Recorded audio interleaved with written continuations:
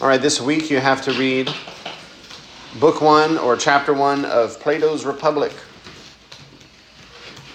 along with your other reading assignments. Well, let's begin. The first thing to discuss is why did he write it? The impetus for writing Plato's Republic.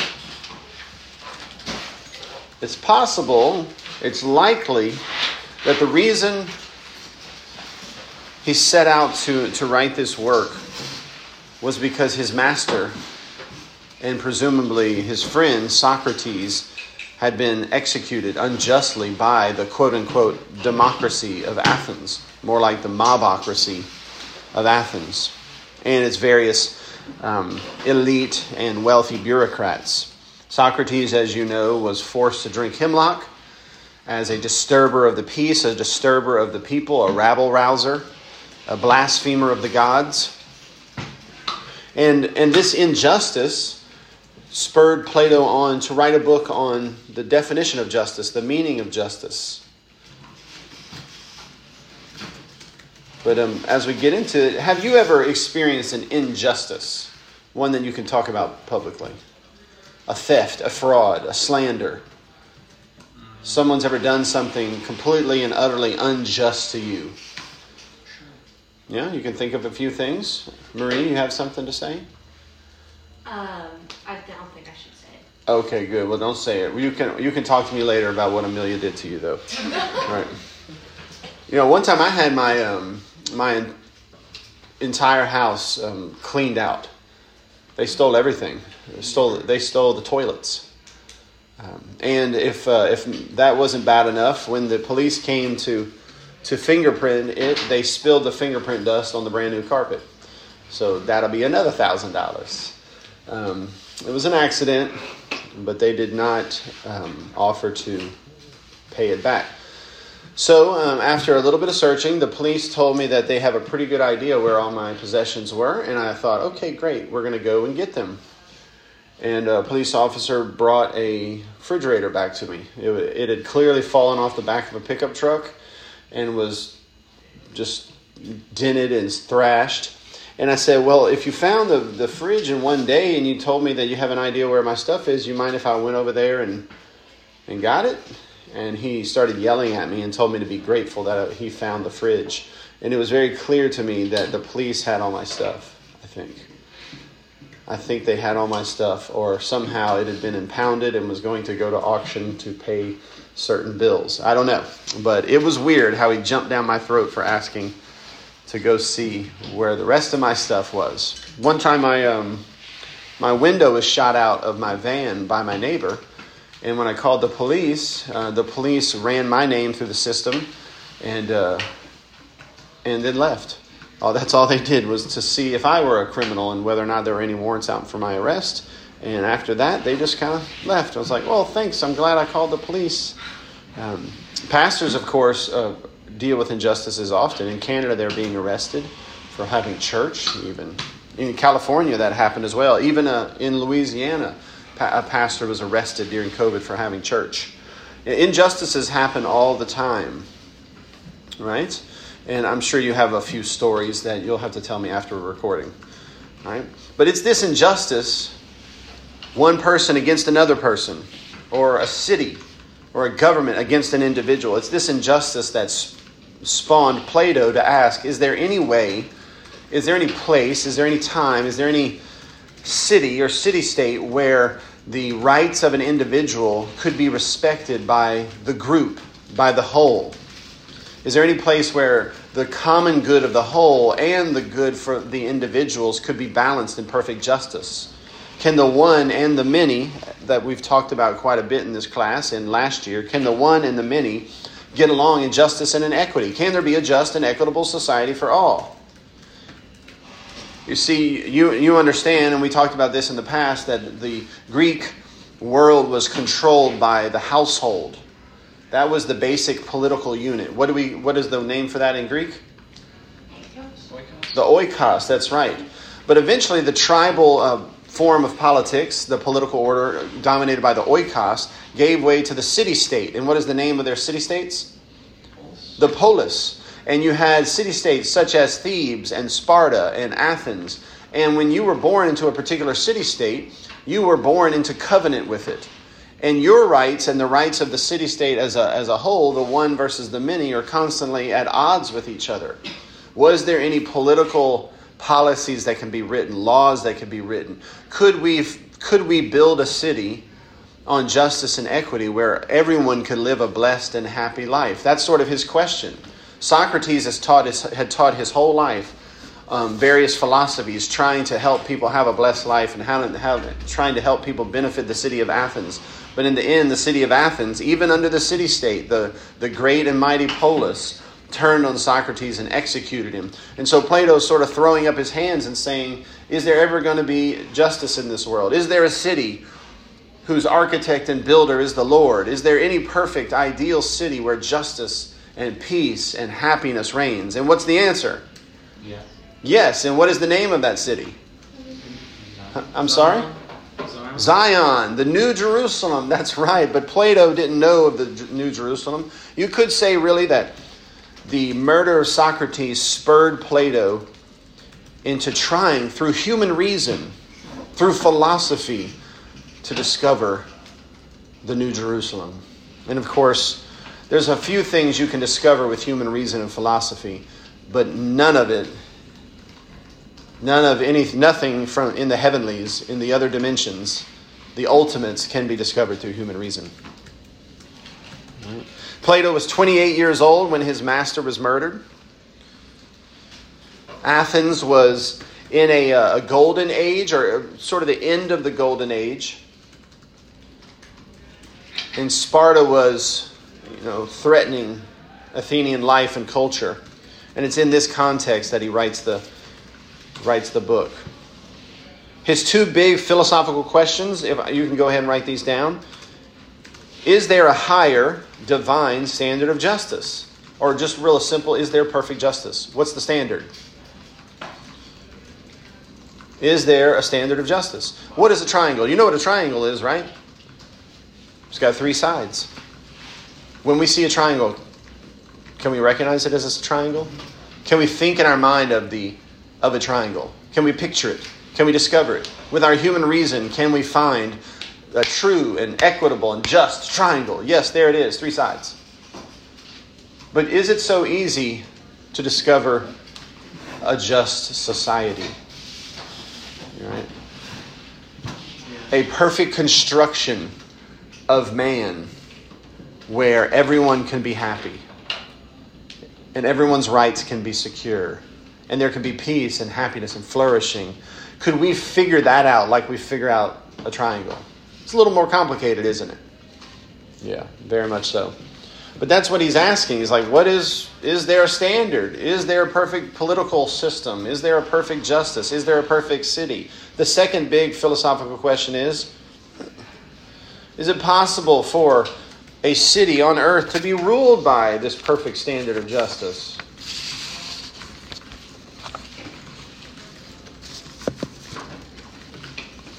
I think in short, is there an ideal city? An ideal society? A city, all the city is an organized society. Is there an ideal organized society? And he discusses these questions, and he never really admits to getting to, a final conclusion. In fact, he writes other books later in life to try and answer the same question, to discover the triangle, so to speak, to finally realize if we order society this way, if we organize things this way, then everyone can be happy and blessed. Now, what would Aristophanes think about this? Aristophanes being the comedian who wrote The Clouds, what would Aristophanes think about pondering these big, basic questions of life? What would he say Plato is? A philosopher? What would he think? He doesn't know what he's talking about. Yeah. He would joke about it. He'd make fun of him, sure. He would say he has his head in the clouds, wouldn't he? That's where the expression comes from. That it doesn't do us any good to ask these big or we might say basic questions of life. We should stick to more practical, earthy things.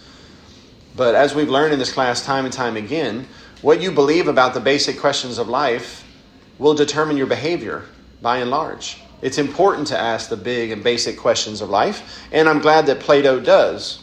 Of course, he doesn't have the Bible to give him any certainty or any certain and true answers. Right?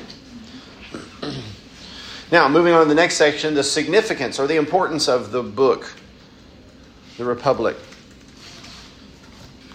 This is one of the most influential works of philosophy in all of Western civilization. They say that somewhere somebody is reading the Republic. Somewhere somebody on this planet is reading this book. In fact, almost every single philosopher since Plato has wrestled with some of the very same questions that Plato's wrestling with. Some people say that all the philosophers of all of Western civilization are just footnotes to Plato. And you remember when we studied the modern age, did Rousseau have a vision of an equitable and just society where all could flourish and be happy? Yes, he believed that succumbing to the God of collective man and rendering power from the family and the church to the state would bring about societal equity and justice. Did Karl Marx have a vision for the just and ideal city? Yes. And did that go well? No. Did Hitler have a vision? Yes, they're all basically answering, is there a city? A perfect city? Is there a heavenly city? Is there a way for man to create heaven on earth? Through politics, through law, through various policies and procedures. And they all have their various visions. Plato does as well. Even though I think Plato is probably a little more humble about his findings than, let's say, Karl Marx and Engels. So that's one of the most important things about this book, is you're reading the book that all the philosophers of Western civilization are reading and basing much of their beliefs on. Does Plato get everything right? What do you think? Well, of course not. But he does ask a lot of good questions. And I think they're good questions for us to ask. Another important factor of this book is that his rationalism, his trust in human ability to create heaven on earth, to create the ideal city, to bring about human flourishing, his pride in man, in man's reason, is still with us today. It's probably the number one competitor to Christianity. It's in Christian churches as well. Even in Christian churches today, unless it makes sense to individuals, unless they can see it clearly, they very often won't believe it, even if it's said in the Bible, because they still have that Platonic arrogance and humanism in their own hearts. And literarily, this book is the first of its kind. It's the first allegorical political philosophy book. It's one of the first philosophical books ever written that we have. In fact, we didn't even have this book for a while. It was lost throughout all of the Middle Ages. We had other of Plato's works, but it was later discovered and began to have a huge impact on Western civilization after it was discovered. Moving on, the main characters. Plato, of course, is the author, but he never appears in the book. His main character is Socrates. Socrates, of course, is dead, but he uses Socrates as the main character. And what Socrates does is he keeps the conversation going. He asks questions and he makes long speeches. And we're not exactly sure, are these the thoughts of Plato or are these the thoughts of Socrates, or both? But he puts words in Socrates' mouth and has him argue and debate, mostly by asking questions. And what do you call the style of debate or teaching where questions are asked to invoke response and to get discussion, to draw things out of people and help them understand things more clearly? What is that style of teaching called? Yeah, it is a type of dialogue. More specifically, it's the Socratic method. Socratic method. Where you ask questions. So throughout the book, you're going to see Socrates use the Socratic method, asking questions, in order to, as a group, come to the truth. Can we simply ask questions and as a group come together to discover ultimate truth? No, because we don't believe in that power of human reason. We need divine revelation. But the Greeks believed that, or at least the philosophical Greeks believed, that ultimate truth could be discovered through human reason. And his method was the Socratic method, asking questions, going back and forth, discussing and dialoguing. One of the second most important characters is Thrasymachus, and you can spell that Thras. Thras, Y, Machus, Machus. And he is not a philosopher, he is a sophist. And who remembers the defining feature of the sophists from our reading of the clouds? What were the sophists like? Didn't they believe there was no truth? There is no truth. They're like modern day postmodernists or moral relativists. They didn't believe in truth. They believed in winning the argument. They were like a lot of people who comment on Facebook. Truth doesn't matter. The other human doesn't matter. The only thing that matters is winning. And if they won arguments, they would make more money.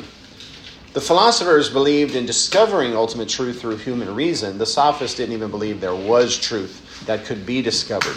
And so a large portion of this book is Socrates engaging with Thrasymachus and trying to show that there is truth that can be discovered. We could build heaven on earth. We could build an ideal republic, a city where all people could flourish and be happy.